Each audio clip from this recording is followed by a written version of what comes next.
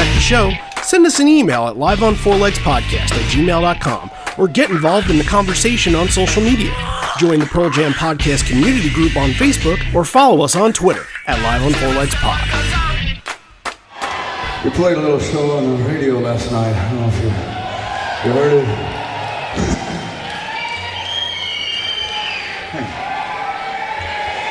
Anyways, I was just thinking that tonight's been so much more real. I wish we would have recorded tonight. So anyways,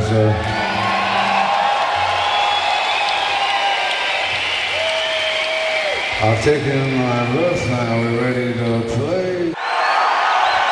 And away we go. You're listening to Live on Four Legs, the live Pearl Jam podcast experience, featuring Mr. Stone Gossard.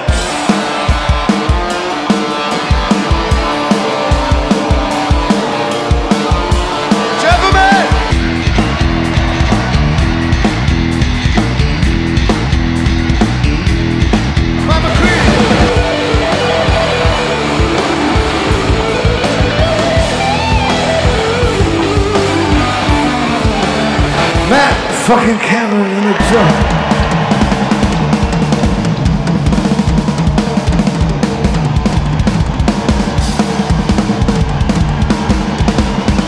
Mr. Boom Gasper.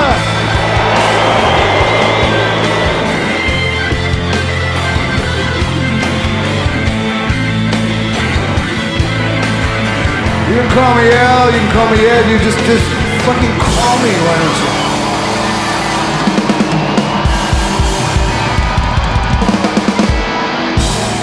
Hey everybody now, welcome to Live on Four Legs, a definitive live Pearl Jam podcast, and we sit here on our 206th episode. Yeah, I don't say that often, but I feel like today gives us a little bit of weight. You know, makes it feel like we've been here for a long time, like well-traveled Pearl Jam podcast veterans. But we are going to do an episode that we actually talked about doing on episode like 70, whenever we did that Berlin show from 1996, because we covered this Berlin show that was broadcast over the radio, and then we find out that the next night is what we're doing today, Hamburg, and Ed says during this show, you guys were much better than the last show, and the Berlin show was fantastic. So what gives? Why was this one better? Why did they not feel the same way they did in Berlin that they did in Hamburg? Those questions can be asked, and also we'll ask these questions too.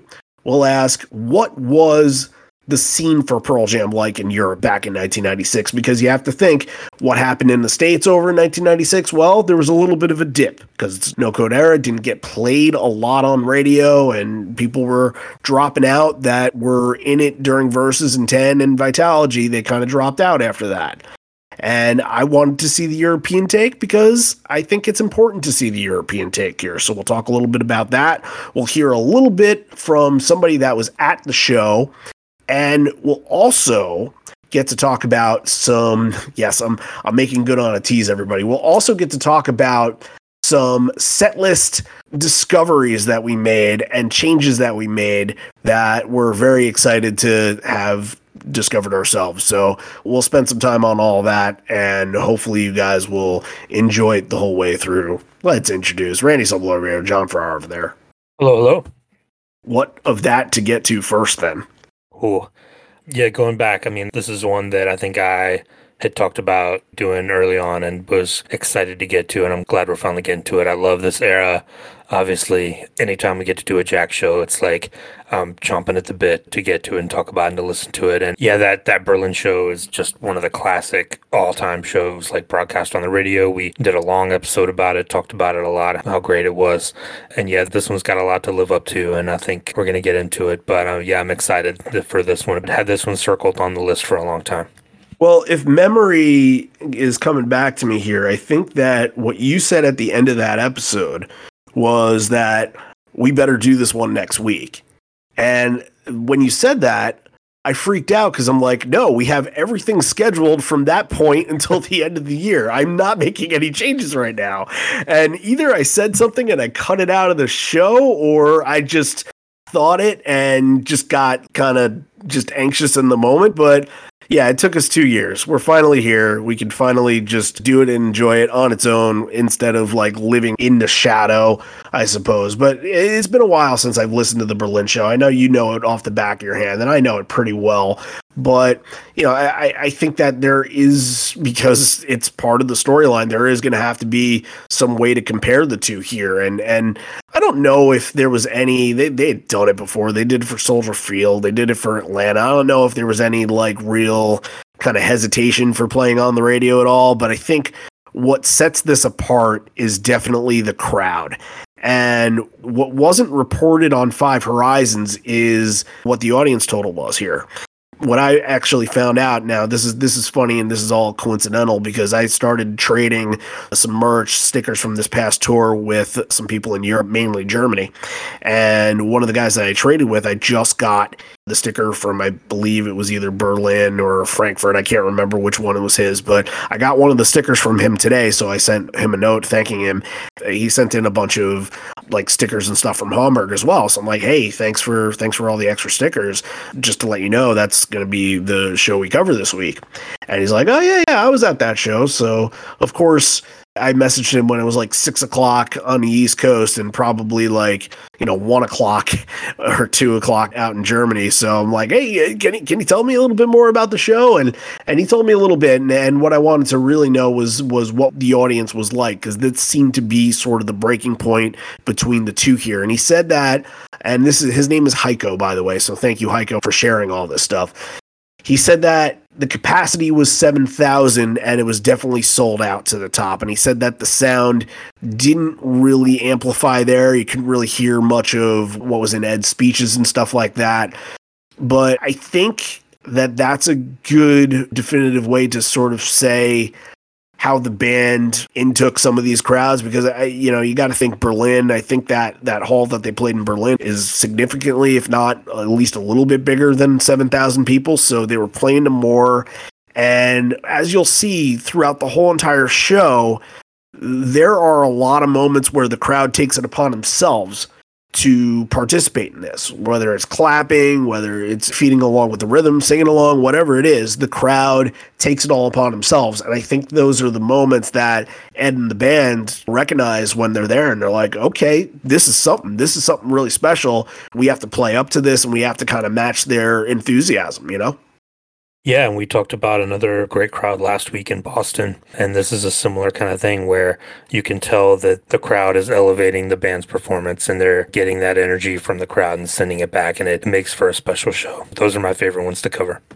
Yeah, and look, out of 96 shows, how often does this one get talked about? This is probably like upper middle of the pack? Yeah, definitely. And do you think that might be due to Ed's fascination with it during the show and how much he said that he loved this more than Berlin? Probably. And I think even, the Berlin one being kind of the one that was spotlighted, I think, and this one being just the next night, I think gives it a little more panache or whatever, if you will, gives a little more credit associated with it. So, yeah, it definitely benefited from that. And they were kind of still, I think, riding off the high of that and like being on the radio and having it be a big deal. And, you get a little bit of that rubbing off on the show as well, I think. Yeah, I can definitely see that. And I think as things evolved, and there are some moments in the 1996 US part where you can see kind of the ebbs and flows of it all. You can see when Ed's in a good mood. You can see when the band is really feeling it. And then there's some weird shows like that Fort Lauderdale show that was just a little bit strange with lawn chairs and all that. And I think that like the European stuff also had a little bit of that too. But I think that also what you have there is you have a crowd of people that might not have had the opportunity to see Pearl Jam during this whole time when they've blown up. Because back in 1992, they were there in February and March. And I'm just talking about Europe. It could be Germany, it could be France, it could be England, wherever. They were there in March and February. And then I think they spent a little while there in June. They went back in June. And that was kind of, I wouldn't say that they were fully escalated, but they were escalating at the time. They were definitely gaining a lot more momentum than they had in February and March. But they returned in 1993 before Versus came out. And I feel like after Versus, that's when just the wheels took off. and all around the world they became like a global sensation after Versus. So they didn't play there. This was all, when you think of that little run, they opened up for Neil Young, they opened up for U2, and they played a couple shows on their own in sort of smaller venues like Brixton Academy and places like that. But they didn't do kind of a grand scale, full-fledged tour. Like a headlining tour, yeah. Exactly, right.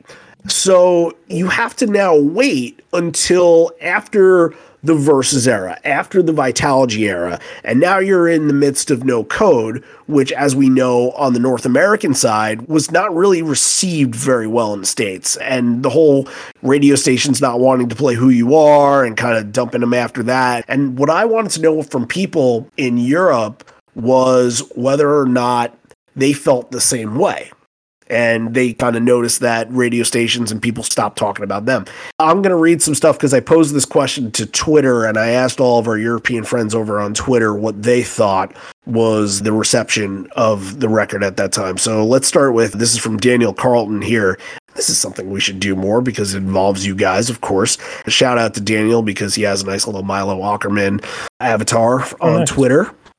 Said 26 years ago today, as we were recording that, he saw them at Wembley touring for No Code.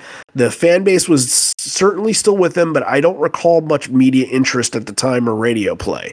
There was no Euro tour during Yield, and they definitely took a mainstream dip. So, yeah, that's very important when thinking about all this, because as we mentioned, if they had gone to Europe proper in like 1994 or 1995 during the big albums, I think that they would have amassed a much larger fan base than they had at the time.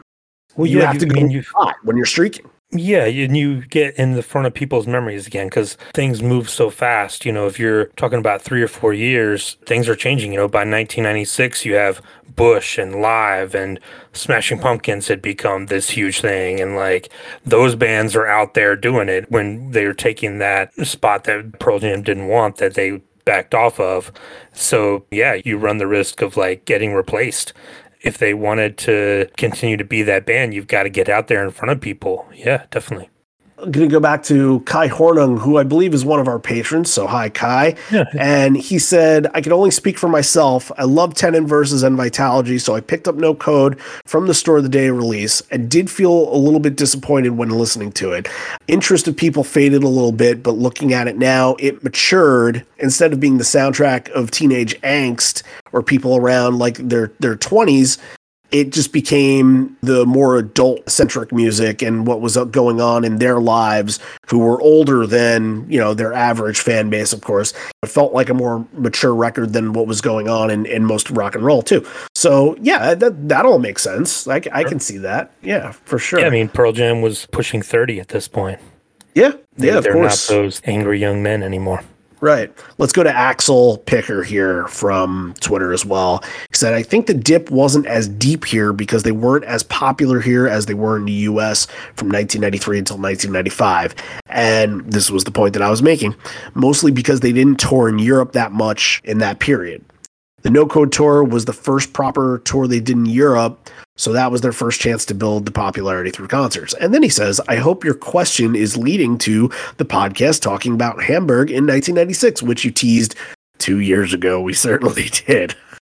We certainly did. And you're right on point. Yeah, to get that kind of idea coming from somebody that lived through it there, it's the whole thing. And I think it translates now that you really can't do anything with your music unless you play live. And it's even more so now because you got to think nobody's going to see you if you're headlining your own show and don't really know you, but they'll be at a festival where their mind is open, they're willing to listen to everything. And if they dig you at a festival, then that's where you start to elevate from. A lot of bands that are popular right now, that's how they started to really formulate.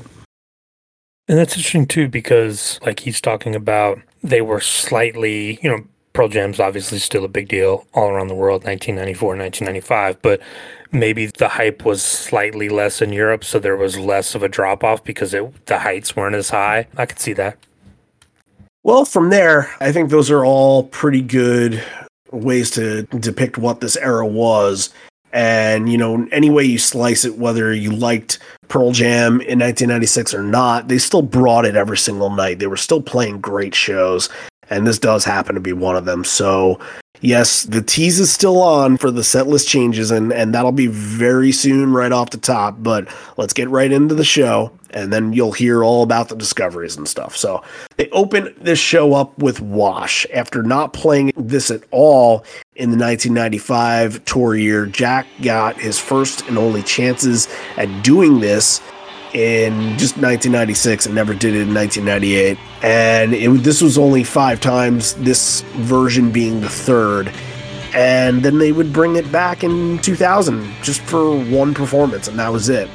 What'd you like out of this? I thought that the staccato strumming was very good, but I know that the first thing that you always want to mention whenever there's Jack is what is Jack doing and how does it sound with Jack. So for a song that he's only played 5 times, this will be interesting.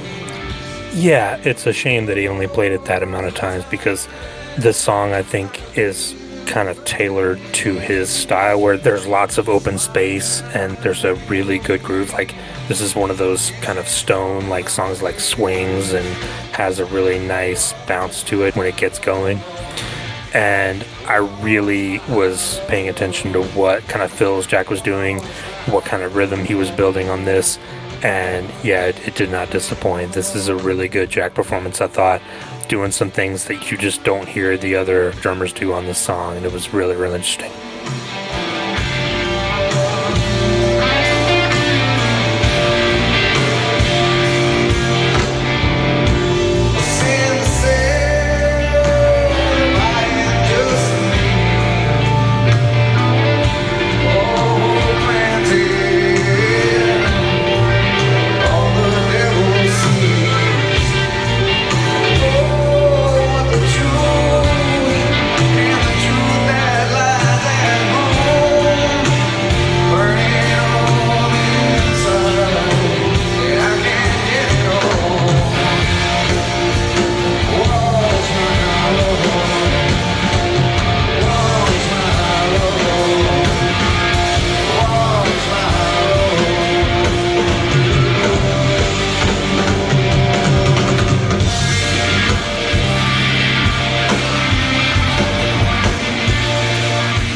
Like 5 versions, he's probably trying to figure it out in between shows and trying to figure out where his own confidence and his own style fits into that. And yeah, I mean, I don't think that there were many bad songs that Jack played. Even their versions of Why Go, which he didn't play much of, their versions of Leash, which he didn't play much of, or maybe that he wasn't completely synced with them, but those didn't sound bad at all. They were just his style. And maybe it was less of like, oh, this doesn't sound good with Jack, and it was more of, we're just over it. We just want to play other stuff. Yeah. So yeah, dump it in fast. And this style of song especially, where, you know, a lot of those songs, you know, Why Go and Leash, those songs don't have space for him. They're very tight and they're very condensed, and they kind of are what they are. But I think the ones that he really shines on are the ones where he's got that room to kind of do what he does, which is do those rhythms and build up that tension and do the octopus arms things that he can do. Yeah, I really like this version of Wash with Jack.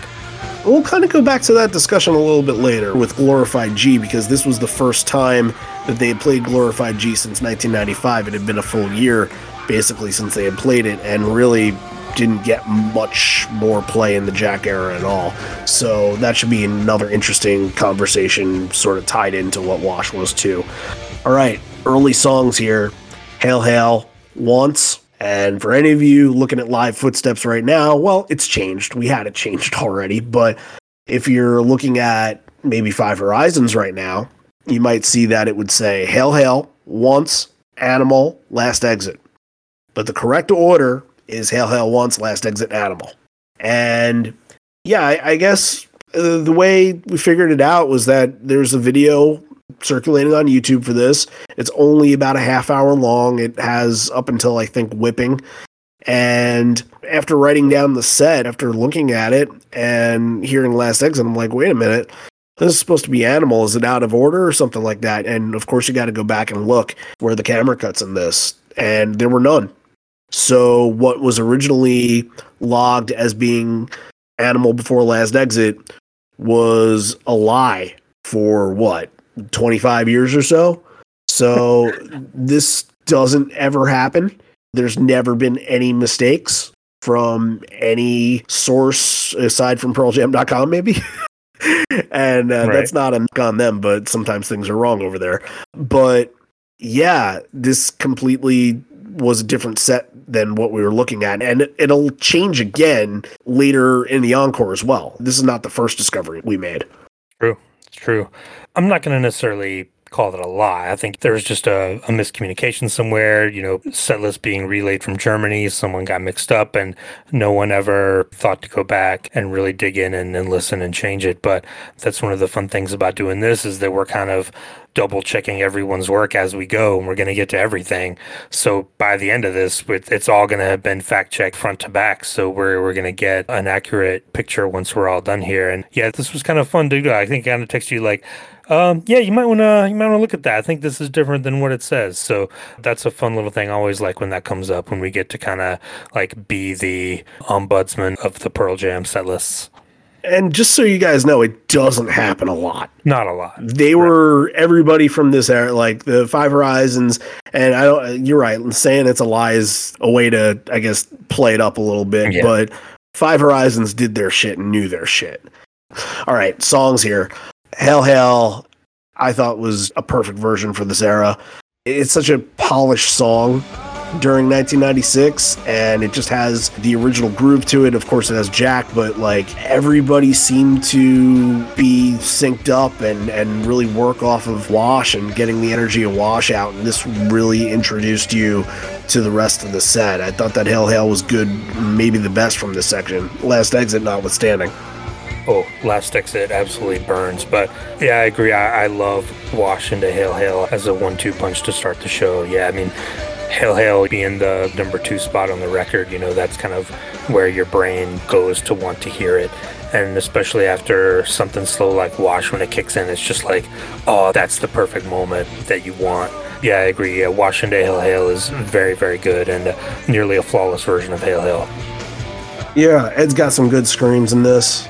Like prior to the bridge, he just kind of like lets out that yelp a little bit, and they'll keep going. I think that he kind of progresses into it. If it was 1995, he would have been full out from the start, and he would have maybe lost a little steam at the end, but that's just what happened in those days, and he didn't care because the first 15 songs all sounded like that, and that was good by everybody. But he's a little bit more calculated in where he utilizes that stuff in the 1996 sets. One thing that I think I got to mention, though, real quick, Ed's shirt in this has I Don't Want to Be a Pirate energy. Did you notice that? Yeah, it's like the Seinfeld. Exactly, yeah. That's exactly what I'm referencing. Yeah.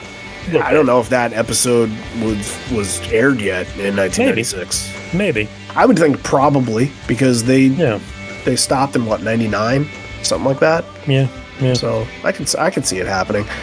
Look, I thought this whole entire section had stuff to talk about. Like, once there's some great fills from Jack that happen here. The latter part of the first verse, there's one that kind of like catches you by surprise right as they're about to go into the chorus, and that sounded good. And you don't usually think of Once being a standout Jack song or anything like that, but I thought that this one sounded good, and I thought that Ed's little flutter of got something to say, it just had this like just kind of creepy vibe to it, and I think it kind of mirrored that serial killer aspect that he brings to the song sometimes. I like the I got something to say instead of I got nothing to say. Right. Yeah. Okay, well, Last Exit is still notable, so I think that even with the change that was made and discovery that was made here, the song is definitely, this is a scorcher here. This is one of the best from the early set. Yeah, and like it's weird because, Jack doesn't have the immediacy at the beginning that Dave had on it, but when it kicks in, especially at the ending, I think Jack just takes over and turns it into something really special.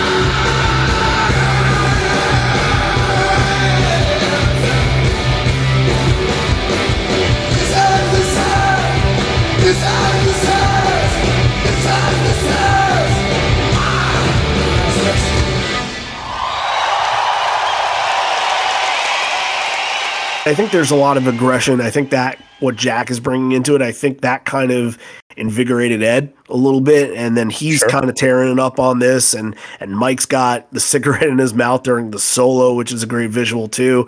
It feels like a lot of the aggression that comes from Last Exit is being transferred over into Animal. Everything kind of picked up from where the last song left off, and of course that all has to do with setlist flow, and of course when we get that aspect in the set, those are usually some of the best sets to go back to. Animal, great as well. The thing on Animal too is Animal is the first time that you really hear the big crowd reaction. You really get a sense for what this crowd is bringing as far as, you know, energy in the building and putting on stage. Yeah, and Animal really gets a nice reaction from the crowd, and I think Ed kind of takes a moment to speak after, and he's still feeling that off of Animal there. Yeah, absolutely. And the speech goes, "Good evening, how you doing? Nice to see you again. It's been since 1992. They played there twice in 1992 on both the February-March run. I believe that was in March, and then in June as well. How you been? You've grown up a little bit since we last saw you. We have, I think. Let's see, who do we recognize? This kind of feels like Market Hall a while back. It was Jeff's birthday, and none of you were there. We have a lot of songs to play, and we're glad you made it tonight. And this little section here is going to be Dissident into Who You Are, into Corduroy. Yeah, I mean, like, every song has something that you could say about it here. There's, like, a little thing to add. I thought Dissident had a little personality to it, like the infusion of some energy that maybe didn't feel like a paint-by-numbers version, sometimes going through the motions. I don't know. This one felt like it had a little bit more confidence, and after verses, you don't necessarily get that all the time at a Dissident from this era. And then look, Who You Are is the song for this era, and then Corduroy's Corduroy. So what from these three was really the one that stand out? To me, overall, it's Corduroy, but what do you got? Who You Are, for me, I thought was awesome. I mean, that this is the perfect time for it. You know, you get the Falling Fast lyric, which is the change from the record, the original one there. And I thought that it absolutely soars in the outro section, the solo there. I thought it did everything you want from a Jack song here. Just really fun to listen to, and just stuck out in my headphones as far as like, this is one of the performances that sticks out. Yeah, just listening to Jack on Who You Are is just a pleasure.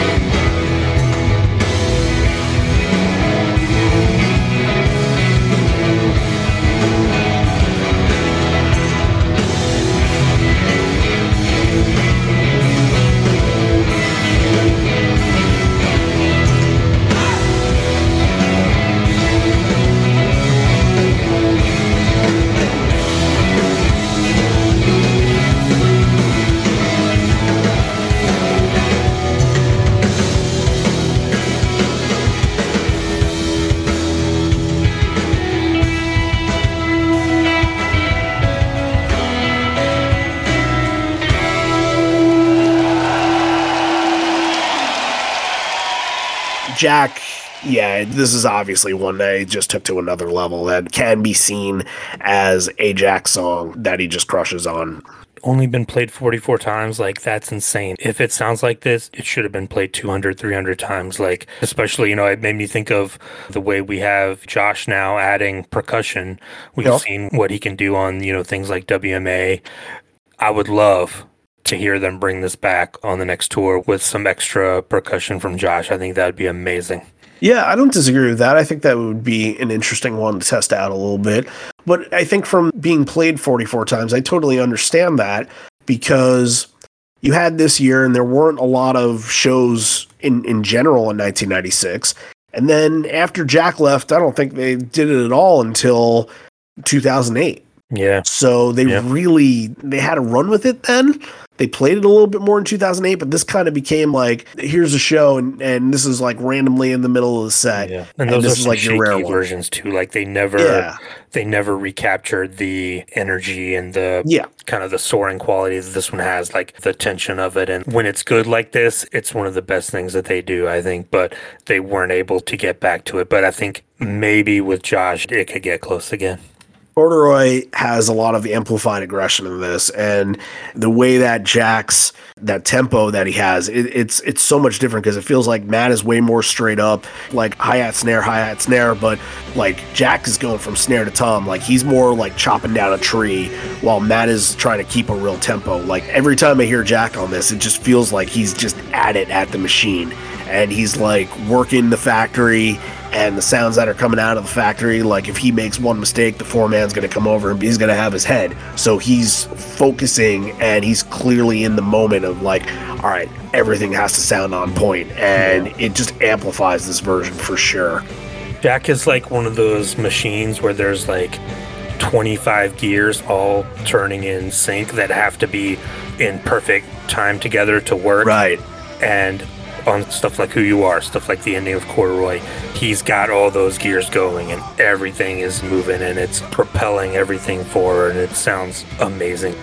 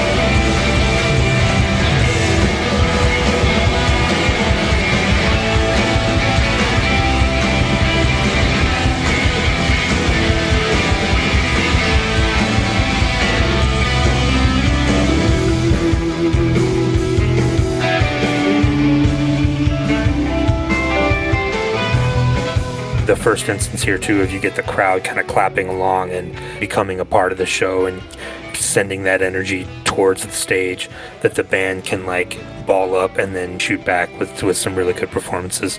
Fun outro at the end too. They kind of extend on amazing. that a little bit. Yeah, very, very good in all aspects. All right, so it's Elderly Woman, but is it really?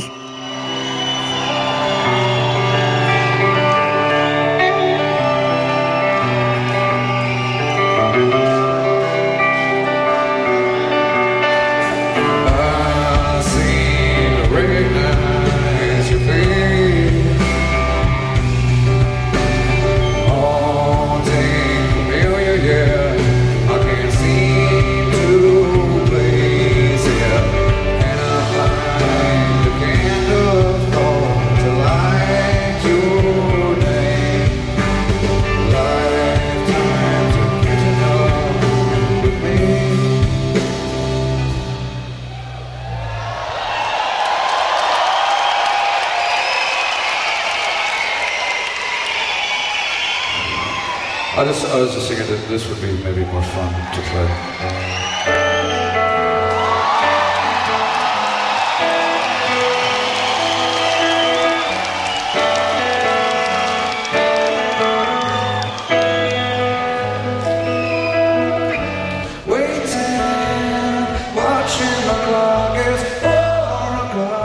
Even from the start, like something just felt a little like they weren't interested in it. Either that, it felt like somebody was out of sync, and it could have just been Ed that was just sort of thinking about it in the moment, but something didn't fit. And he just stops and he's like, all right, this one will be more fun for you all, and heads into Better Man. And first of all, I think it was the correct decision. And I do because Better Man obviously worked. Better Man was a crowd fan. The crowd went crazy for Better Man. I don't know if Elderly Woman had the same Midas touch with a crowd that it does now. And I wonder if that was an original placement there, thinking that it was going to be, all right, after Corduroy, we need to sort of break it up a little bit and then build back. And I wonder if he was just thinking, Corduroy was just so fired up that I don't want there to be a break. It's my only sort of way of trying to get in his mind here. Yeah, maybe it felt like it lagged a little bit because, Elderly Woman had not yet become the kind of anthem that it is now. And now they can do Corduroy into Small Town, and it's a big sing-along, and it can be a big moment. But yeah, in 1996, this version didn't have that same kind of grandiose quality that Small Town would take on later. So, yeah, I get it. I think it was a little surprising to go into Better Man instead, because normally when he'll do that, he'll be like, oh, fuck it, and they'll go into something like Whipping, which is going to be next. Like, oh, let's get back with the energy and get going. But to go into Better Man, which has that same kind of slow start, which it does get to a nice build and a nice jam with one of the early Save It for Laters. But I was kind of oh, we're going to get a fast one. We're going to go into something blistering. But Better Man in 1996 is not what it would be in 2003 and 2006. This one is still very good. Oh, yeah, sure. And, whether it go back to the conversation from last week or not, but Elderly Woman definitely into Better Man feels like more of a grander scale build, especially for the mid set like this. And I think that it's all crowd. It's all crowd singing, responding to it very early. And it feels like that kind of lifted the band. And you do get it Saved for Later tag here, but it's in its original form. No jam, no breakdown. Mm-hmm. And it's just a little bit of the lyrics at the end, and that's how they end it. I like these early versions too. It doesn't have the theatrical quality that you're talking about, but it just feels like, oh, hey, we just kind of discovered that these are kind of the same, so I'm going to do this. It has kind of a really organic feel to it. Yep. Whipping is another one that gets really aggressive here. Parts that I don't think I've ever heard Ed do before in this song.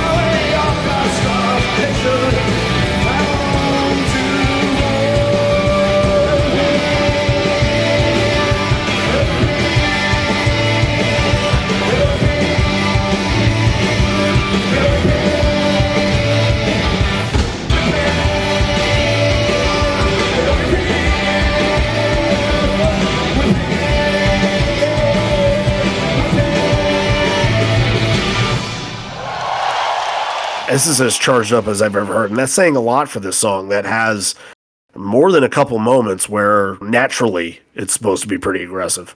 And a good way to kind of get everybody going again after Better Man and the Small Town tease, if you will.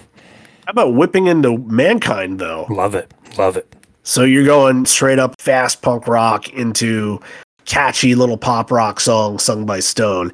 And I actually had some things to talk about with Mankind, if you don't mind, for a second. Obviously Stone gets the mic and he's like, yeah, want me to sing one? And then Ed's like, yeah, let me introduce Stone Gossard's vocal debut in Hamburg. Yeah, I know. I'm saying Hamburg and Hamburg. I'm just switching off, you guys. Whatever comes to my mind first. You can count points at home if you want. I enjoyed this performance a whole lot, but I think that the overarching sort of storyline point that I want to talk about is that in 1996, they were taking this song seriously. And there was no, let Stone sing yet. And sometimes, although we love it, sometimes that can get very gimmicky.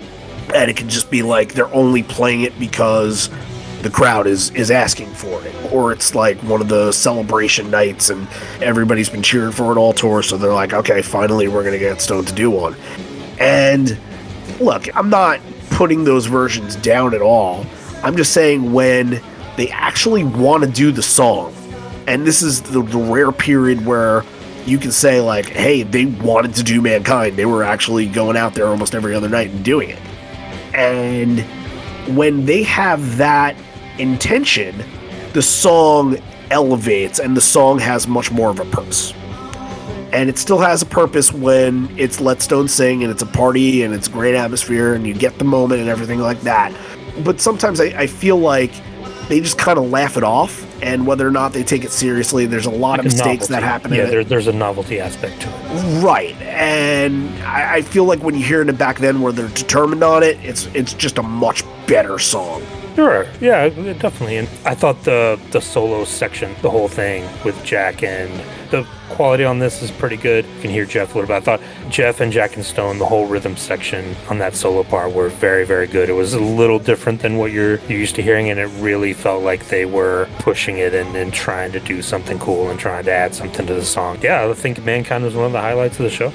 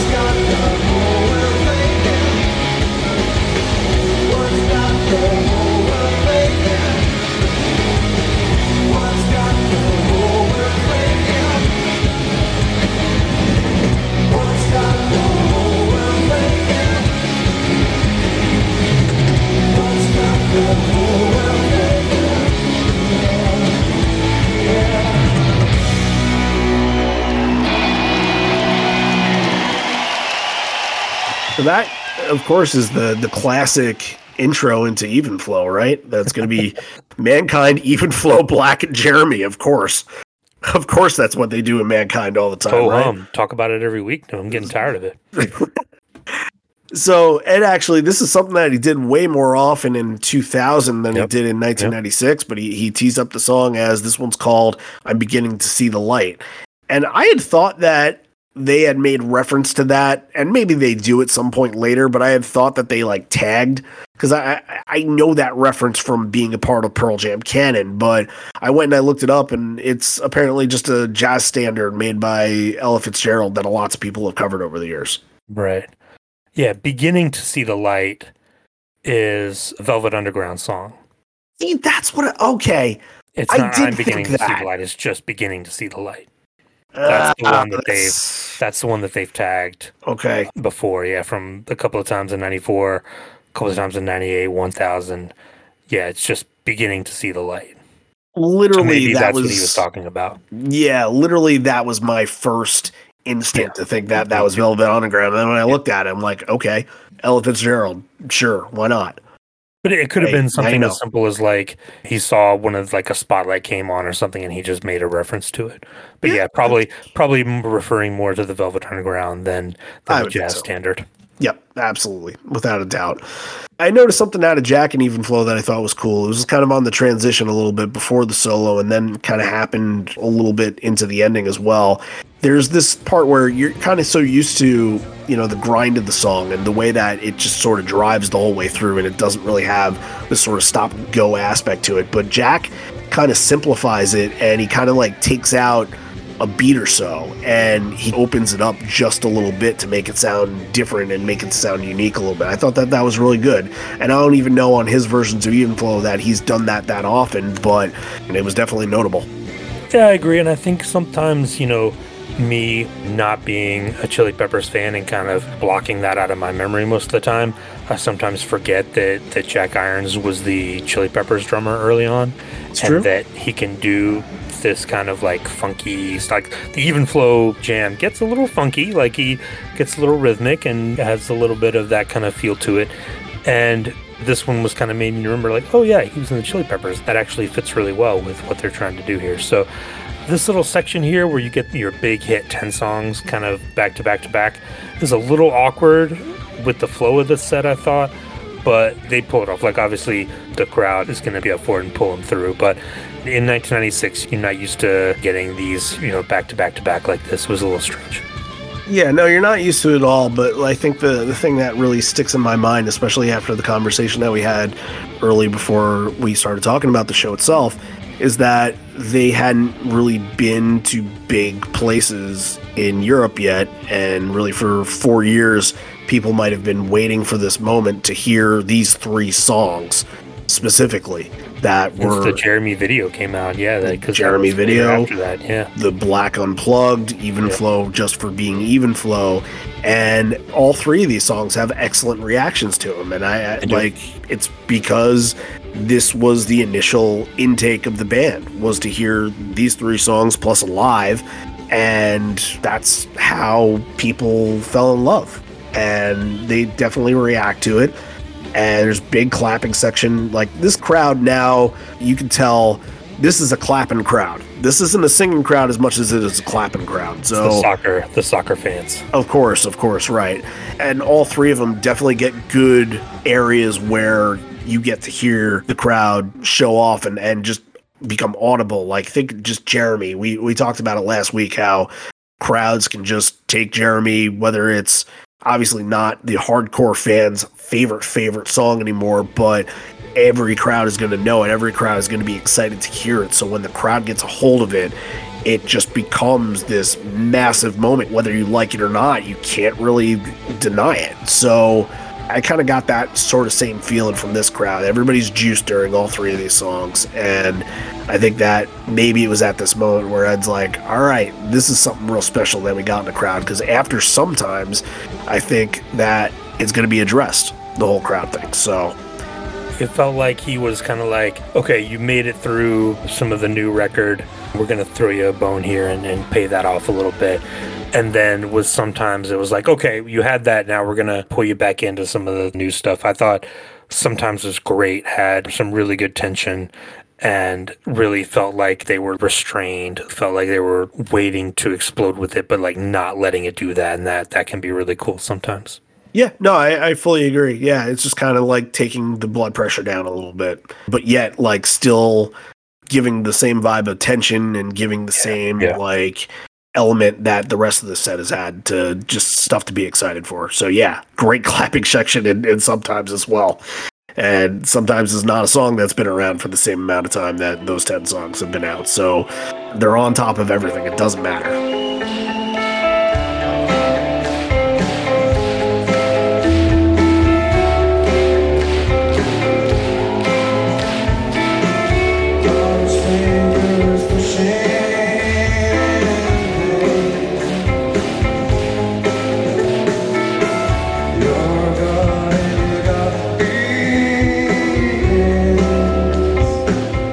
And this, after sometimes, is going to be what everybody takes out of the show. Ed says, I'm taking a breather. I just want to ask how everybody's doing. We were on the radio last night.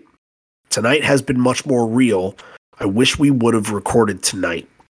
So there's that. That's the first sort of indication of what he's thinking. And he'll mention the crowd a couple more times here. But you definitely get the sense that this one is way more into the band's wheelhouse. They like to play to more intimate and smaller crowds, so it makes sense. Out of that, you're going to get River Mirror here, and it's another great one with the crowd participation right from the start, the clapping, feeling the rhythm. And with all that they've done in this show, just like the clapping sections and everything like that, is basically going to happen every other song here on out. But it feels like they definitely, it's not like a premeditated thing or anything like that. It's all natural, and it's all stuff that you have to think, like, you don't hear, especially at this time, other crowds react in this manner. So they're all putting it together and creating sort of a new sound for a Pearl Jam crowd, a new vibe with it. And I think that they did a terrific job on that. You know, everybody talks about those South American crowds as being kind of the gold standard for that, with the participation and giving that energy to the band. But this is one from way before that you can say that was kind of the blueprint for that, where if you had this bootleg, you hear this and you're like, oh man, like you can hear this crowd going, they're doing all this different kind of thing. And it's one of those things, oh man, I can't wait to do that at our show. You know, it kind of builds that community and builds that feeling in the fan base of like, we're part of this now and we can add to the show. It's not just like a thing where you go and you look down on this band and it's a separate, there's like the wall there, you feel like those walls are breaking down and you can become part of it. And I definitely felt that from some of the shows, listening to it as a kid, like couldn't wait to get there and be part of that. Back to Rearview Mirror, though, I thought just an incredible version. For the first time since Animal, the crowd just absolutely erupts at the beginning. They could not wait for this. It felt like maybe that was a Versus thing as well.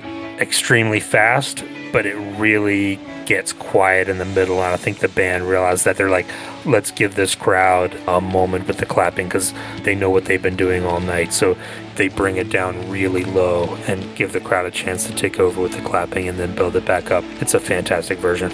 Not a lot from Jack here in the bridge. It's mostly just the guitars doing a little bit of a spacey melodic sort of thing. And then once they're able to rev back up, like the crowd is just, you can tell like Ed has some backup singers with this, him in the audience at this one, and it's just revving up for a big finale. Again, even in 1996, there's not a bad version of Rearview Mirror. Come on.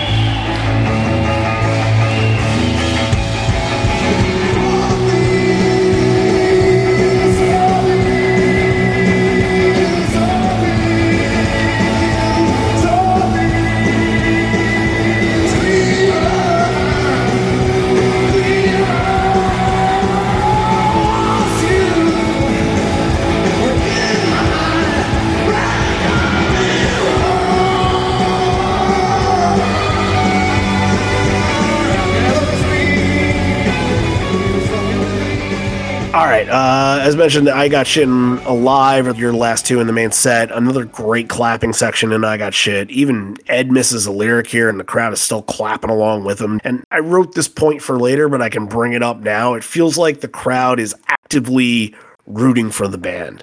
And sometimes you get crowds that are almost like waiting to be entertained. And just like waiting for passive, yeah. And I wouldn't even say passive. I would just say like waiting for the band to do something before they can react. Mm-hmm. And I feel like this crowd is one that's like, they're starting the noise. They're the ones that are encouraging the band to play well for them. And that's easy for the band because the band hears them and the band does what they asked for and they go for it. But if it's the other way around, the band doesn't know how the crowd is going to be reacting to I Got Shit, let's just say, in another country, in another city. And maybe they have to work harder for it. You can tell that this crowd is the engine that's propelling the show forward. And, you know, if you're in a band, you can sense that on stage. When I was in a band, obviously we played to a fraction of the crowd that Pearl Jam plays to, an infinitesimal fraction, if you will, of the crowd that Pearl Jam plays to. But I can remember when you've got 20 or 50 people in a basement really feeding off of what you're doing, it can really make a difference. And those are the best shows. And I can only imagine what that's like with 5,000, 7,000, 10,000, however many people. It just makes the performances that much better. And you feel like you can do no wrong when the crowd's got your back like that and really actively participating. I mean, this is another really special crowd. And I Got Shit is another just spectacular performance. I mean, even without the Cinnamon Girl tag, which is very, very short, he doesn't really play it up like he sometimes will. It's another one that's just kind of organically thrown in, like, hey, I want to do this, and it fits in right here, so I'm just going to go for it.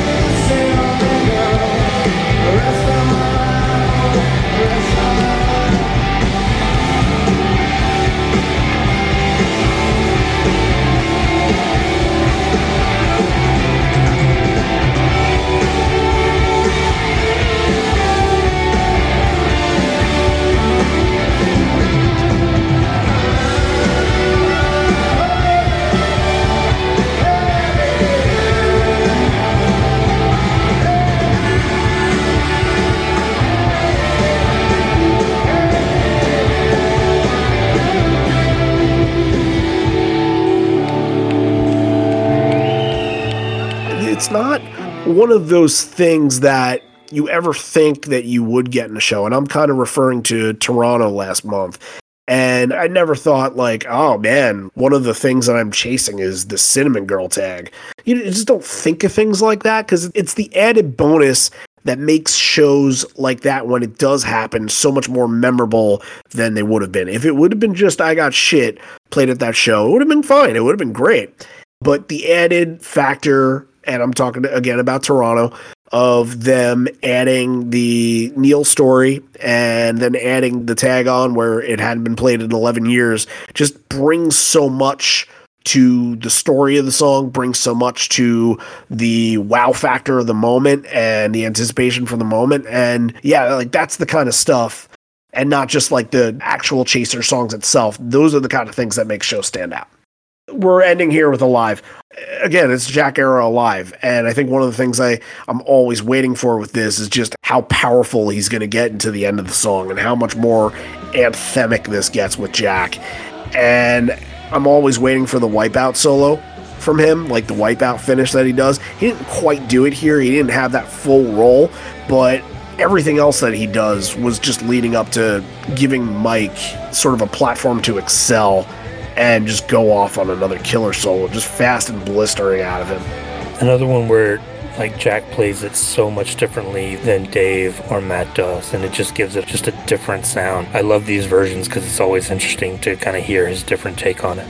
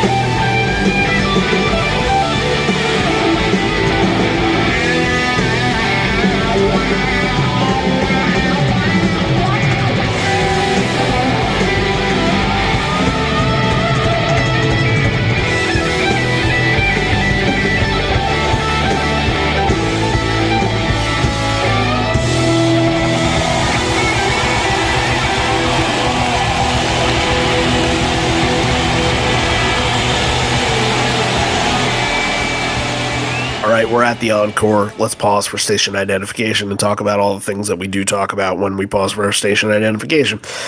We do have one new patron to thank, so we are going to give our thanks to our brand new Giggle Egg patron. They used to call him the Tape in high school. Thank you to Pete Cassette.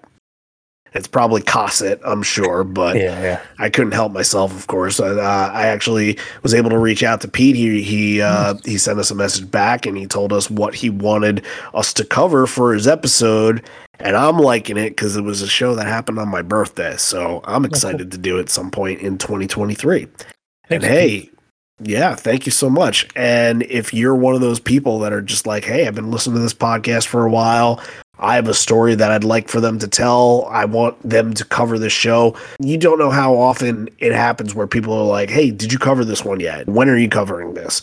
And because there's so much on our plate, and because people are so gracious to be able to help out financially with this podcast, that's one of the perks that we give, is for people to donate and get their episode requests. And for a lot of people, they absolutely love hearing what we had to say about their shows. Like Joe, sent us from last week. He sent us an email. He's like, wow, that like great.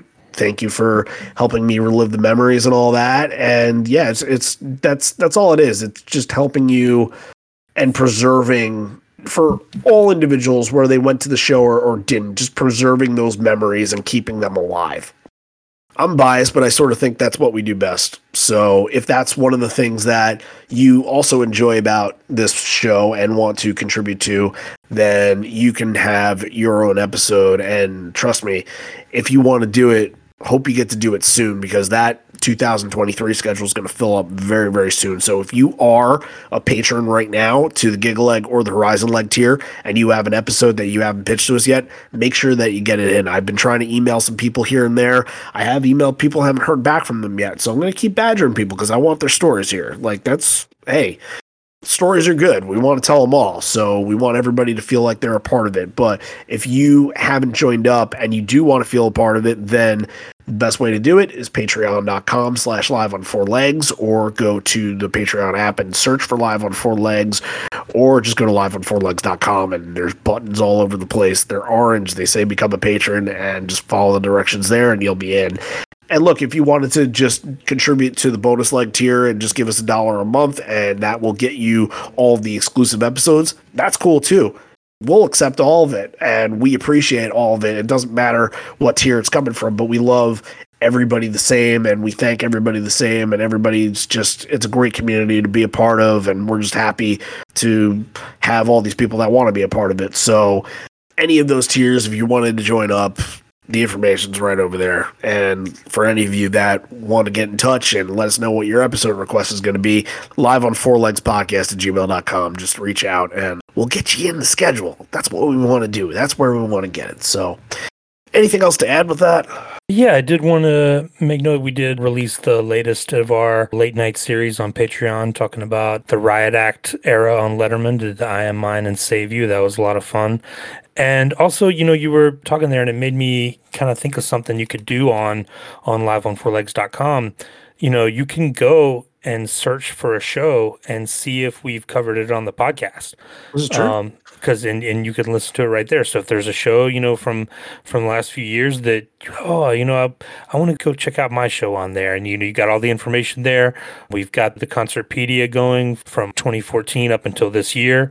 We're going to keep going with that. And, you can look and see, like, hey, have they done that show I went to? And if we have, you can listen to the episode right there.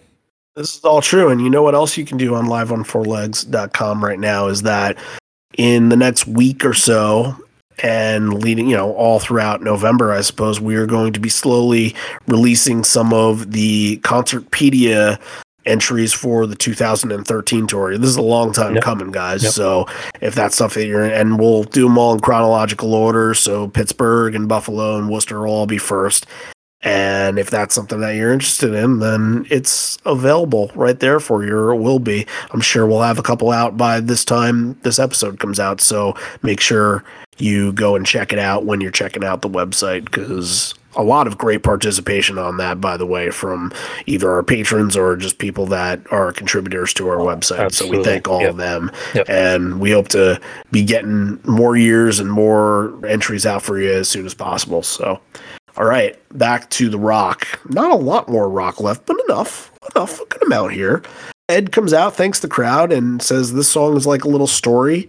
We're going to play this one for you, and then we're going to take requests, which I don't know if he outwardly took any requests, because I didn't hear him say, okay, we're going to play that one, but he could have. That could be something that if you were there, if you're Heiko or something like that, then maybe you can share that with us at some point.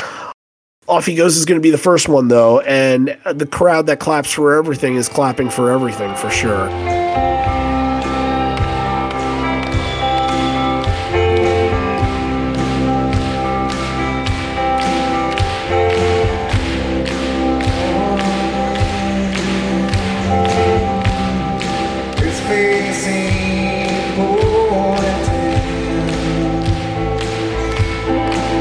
Like a Friday on a water bottom in the strongest winds. It's got to feel real good when you start up a song, especially a new one, and the crowd is just, as I mentioned before, actively rooting for you. Just such a unique thing to be a part of. And this version of Off He Goes feeds off of that. I noticed there was no, killer drive of a solo that Mike does at the end. There was none of that, and it made this version feel a little bit more relatable in a way. Yeah, very, very good. Off He Goes, one of my favorite songs, not just off of No Code. So love that they're giving it a spot here, give it a kind of a spotlighted moment to start the encore. I thought it was a great way to get back into this. And yeah, some of my favorite versions are from 96. Yeah, I love this. Not For You and Glorified G are next up, and we did mention Glorified G before as being one that Jack didn't really play on a whole lot. They brought it back. This was the first time that they had played it 23 shows. And if you remember, if you're a historian like we are, or a prospective historian as we teach you during these podcasts and stuff like that, then you might know the story about the prior version that they played Glorified G at. It was in San Diego in 1995, and it is the version where Ed sings glorified version of I Hate This Song. And before getting into Glorified G, Ed's like, we haven't played this one in a while, and he was like, all right, let's see how it goes. I wonder if Glorified G was actually a request. Could be, and I think he even says, like, this is our country song. Yes, he does say that, which is a little funny, because as he's doing that, I can hear... Right. And I could totally hear, like, Toby Keith or Dierks Bentley or someone doing Glorified G, like, completely missing the message of it and just, treating it like a program song. That was going through my head on this, but not to bury the lead. Not For You, I thought was absolutely incredible. The ending of it, we always talk about those Vitalogy songs, your Corduroys and Immortalities, which they unfortunately don't play here. Not For You's in that category as well, where Jack just absolutely elevates that ending into something unbelievably good. And even Ed starts kind of vocalizing over it and like does a little improv, talks about like, I kind of based off like I can't see. Very, very cool. And again, the crowd adding in with the clapping as well. I thought Not For You was the highlight of this encore.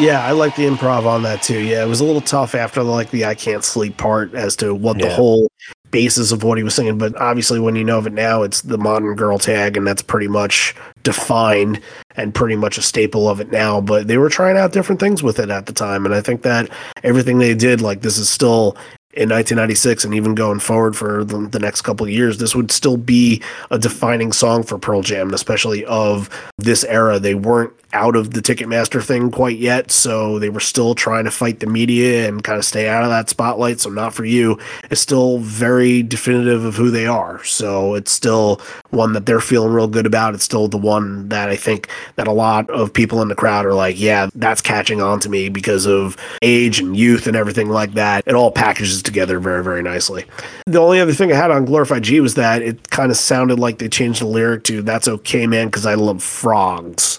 And I'm thinking the band, the Frogs. Yeah, that's a Frogs reference for sure.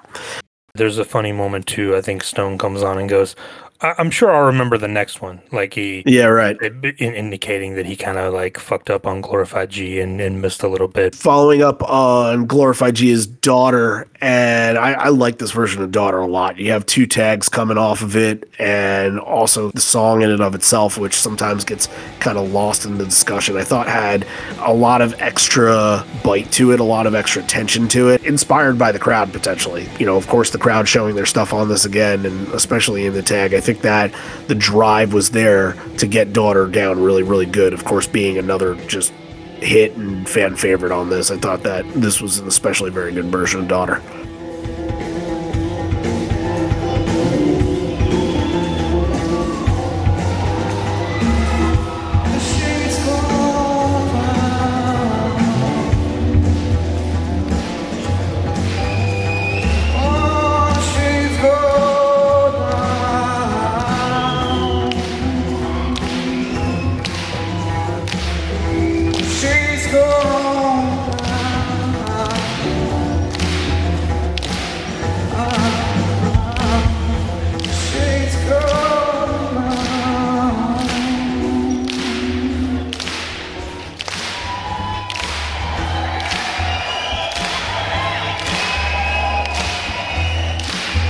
Do you feel like singing along or something? Sing along.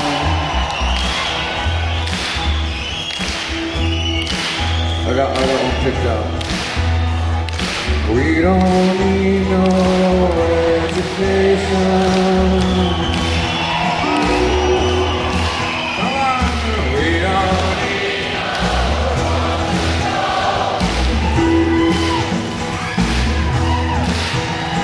no dog stuck as I'm in the ground.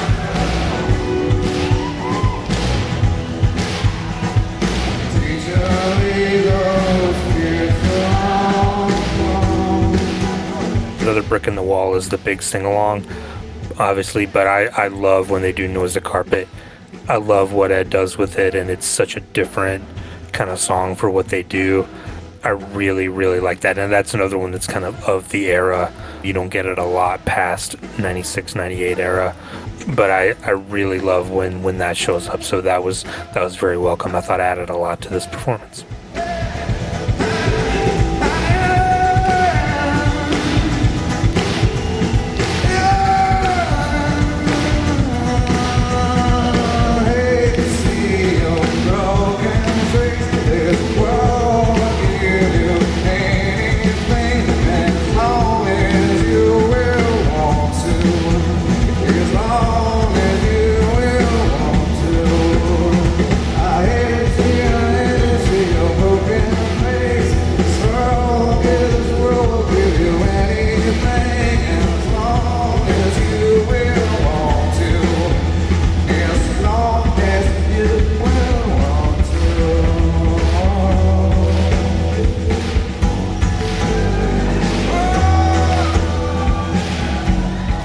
Yeah, actually, I got a little something to say on Noise the Carpet, because that's kind of a song that I don't really know the original of. I don't really know Stereolab too much. Very different. Very different. Right. Very different. But we've covered it enough times now that without looking at a set list, when they get into it on the tag, I know right away what it is now.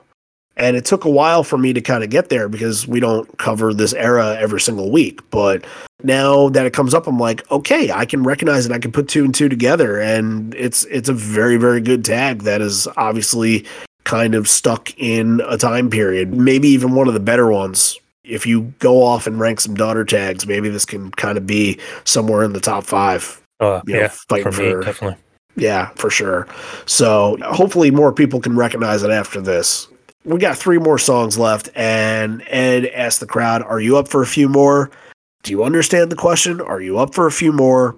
And then we get into State of Love and Trust and what's going to be Smile afterwards. So here is the other set list discovery that we were teeing up.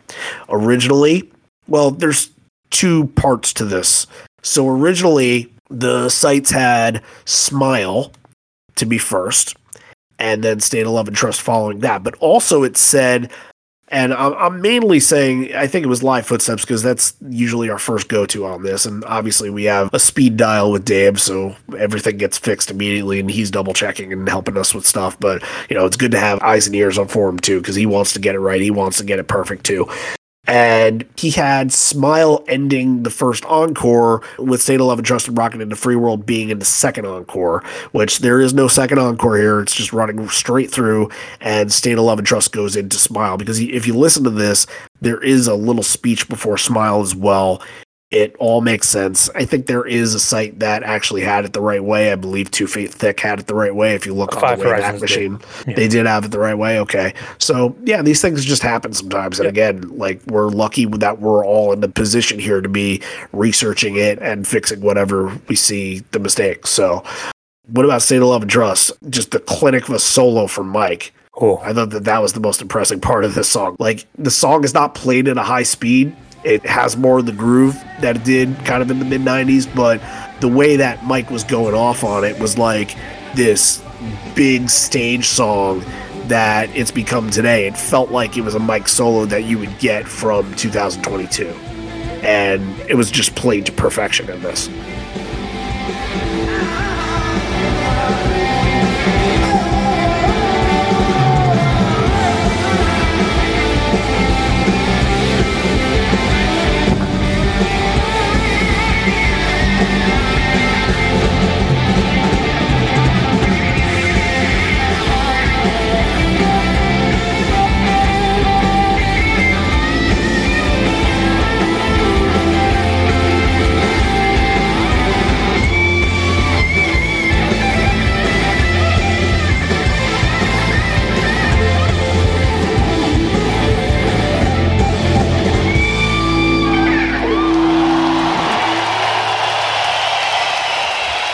We haven't talked a lot about Mike on the show, not nearly as much as we did last week, but yeah, this one was one of the first ones where I noticed like, oh yeah, he's over there. He can still bring it on a song like this. Yeah, this is one of the most intense State of Love and Trust solos I've heard in a long time, especially for 1996 when the song was really not in the forefront. Even though they did play it a lot, you don't think of State of Love and Trust being in 1996. But yeah, oh, he absolutely tore the cover off that thing.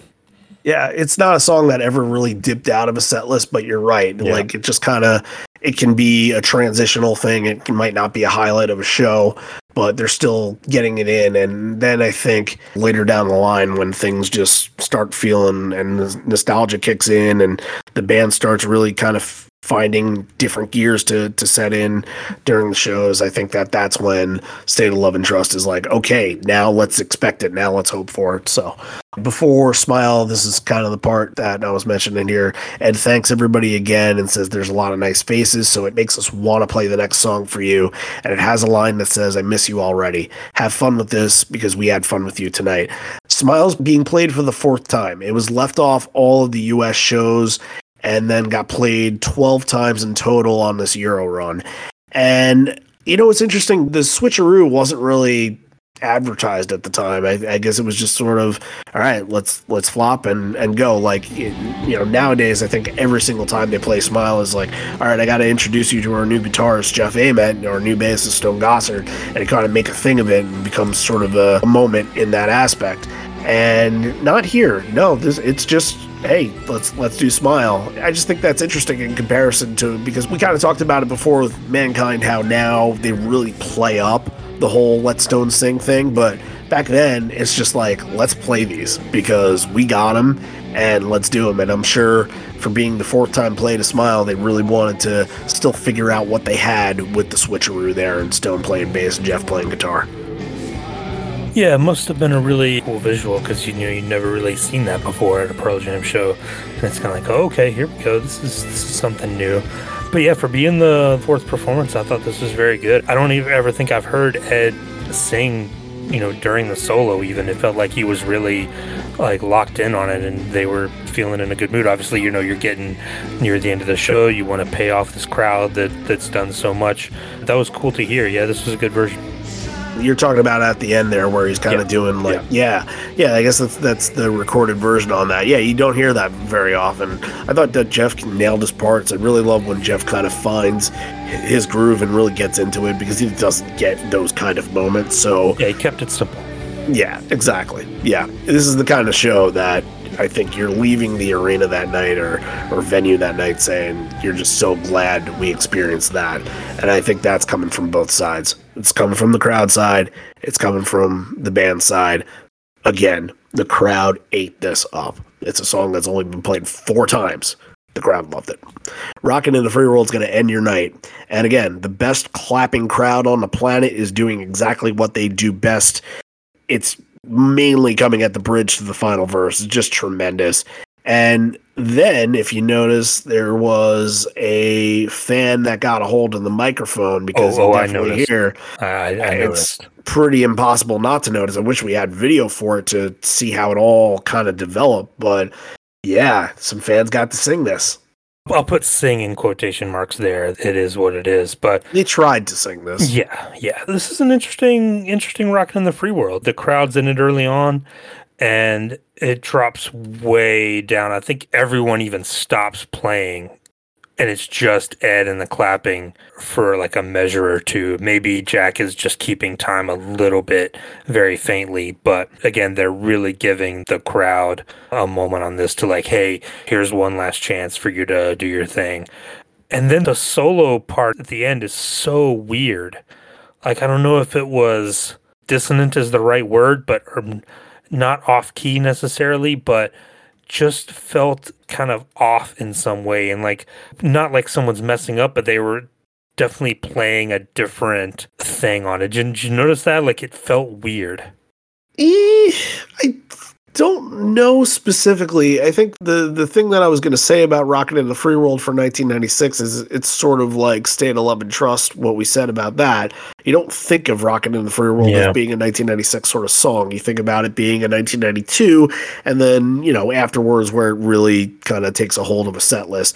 The song that you think about them either closing shows with or being in that cover spot late in the set is usually Leaving Here at these shows. So... Yeah, it's a different aspect, and I can see them trying different things in this, and I didn't notice anything in particular with this one, but I'm not surprised just due to the circumstances. Ed's going to say, you guys were brilliant, and thank you all, and they're going to be big chants at the end of this. The bootleg cuts off, but it feels like the crowd stays for a little extra time and does a couple chants, some soccer chants and stuff like that as the band is leaving the stage. So stoppage time, if you will. Stoppage time, sure. Well, wouldn't stoppage time be before the encore? Wouldn't that be stoppage time? They do stoppage time at the end, too. Oh, all right. Shows what I know. I've watched like 3 soccer games in my life. All right, let's pick some songs. What did we like? I think I'm up first this week, right? You are, yes. Yeah, a lot of good choices here. My number 3 is going to be Mankind. My number 2 is Not For You. And my number 1 is Who You Are. Okay. This is actually, it's weird. This set, I'm having a tough time actually picking 3 because I think they're literally, from every single song, there was at least 1 or 2 things to love out of all of them. So I'm going to go with number 3. I'm going to say the solo on State of Love and Trust was phenomenal. I really like that. I thought that was really different, especially for the era.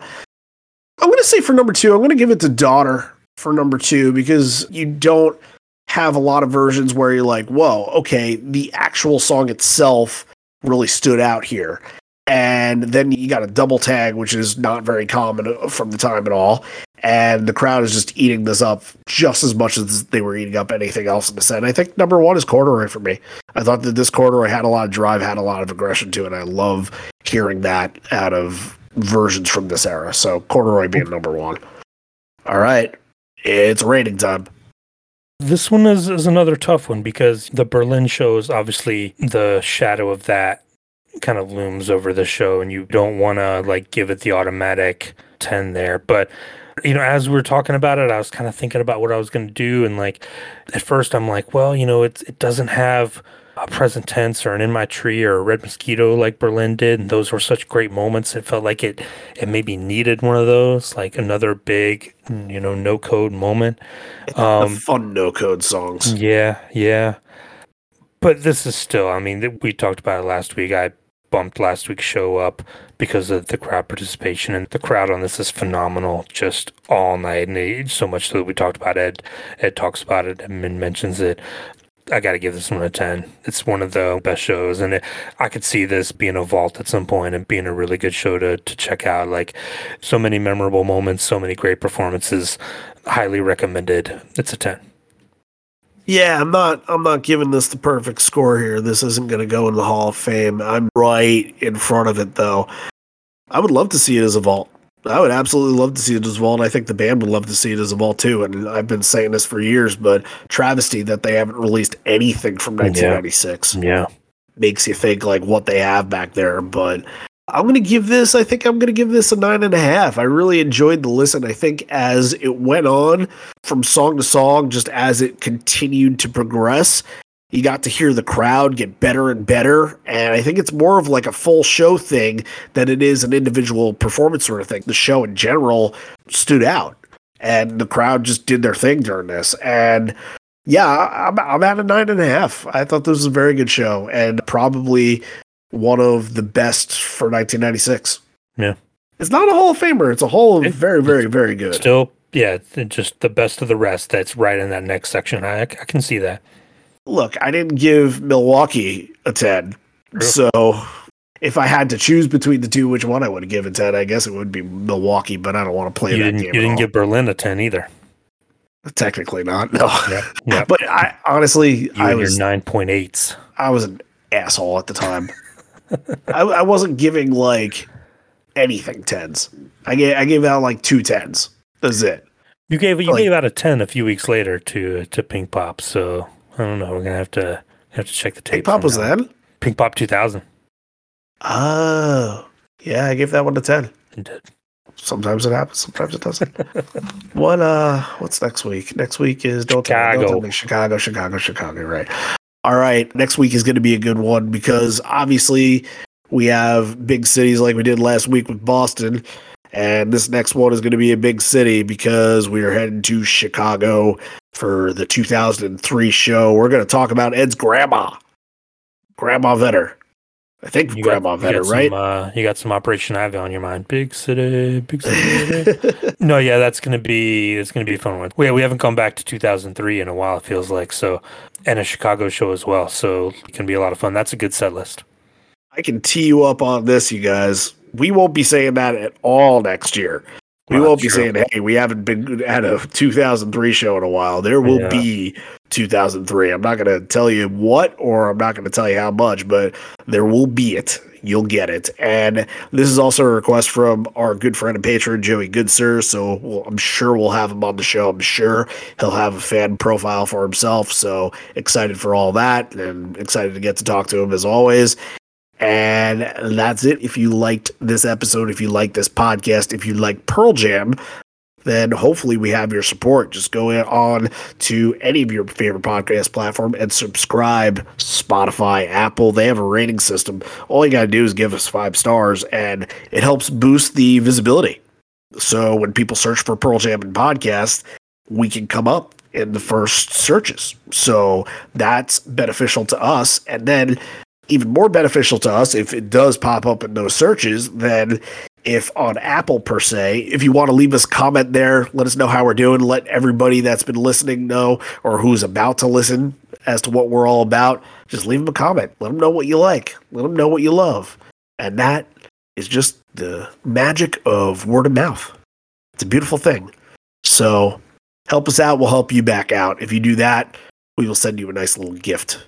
Just let us know it's you. All right, that's all we got for this one. This may be the end. We're here, but not for much longer. And although we may be parting ways, I miss you already. I miss you always. All right, that's it. We'll be in Chicago next week. Not physically, but, in our hearts, I suppose. Until then, listen to some more Boots. I'm sure I'll remember the next one.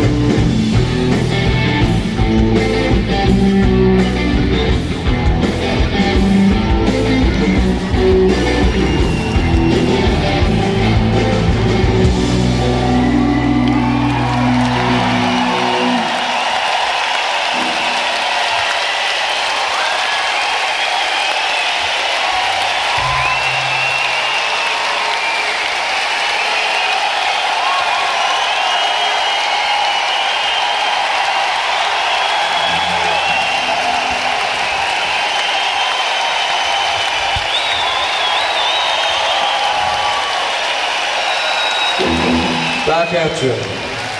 Back at you. You.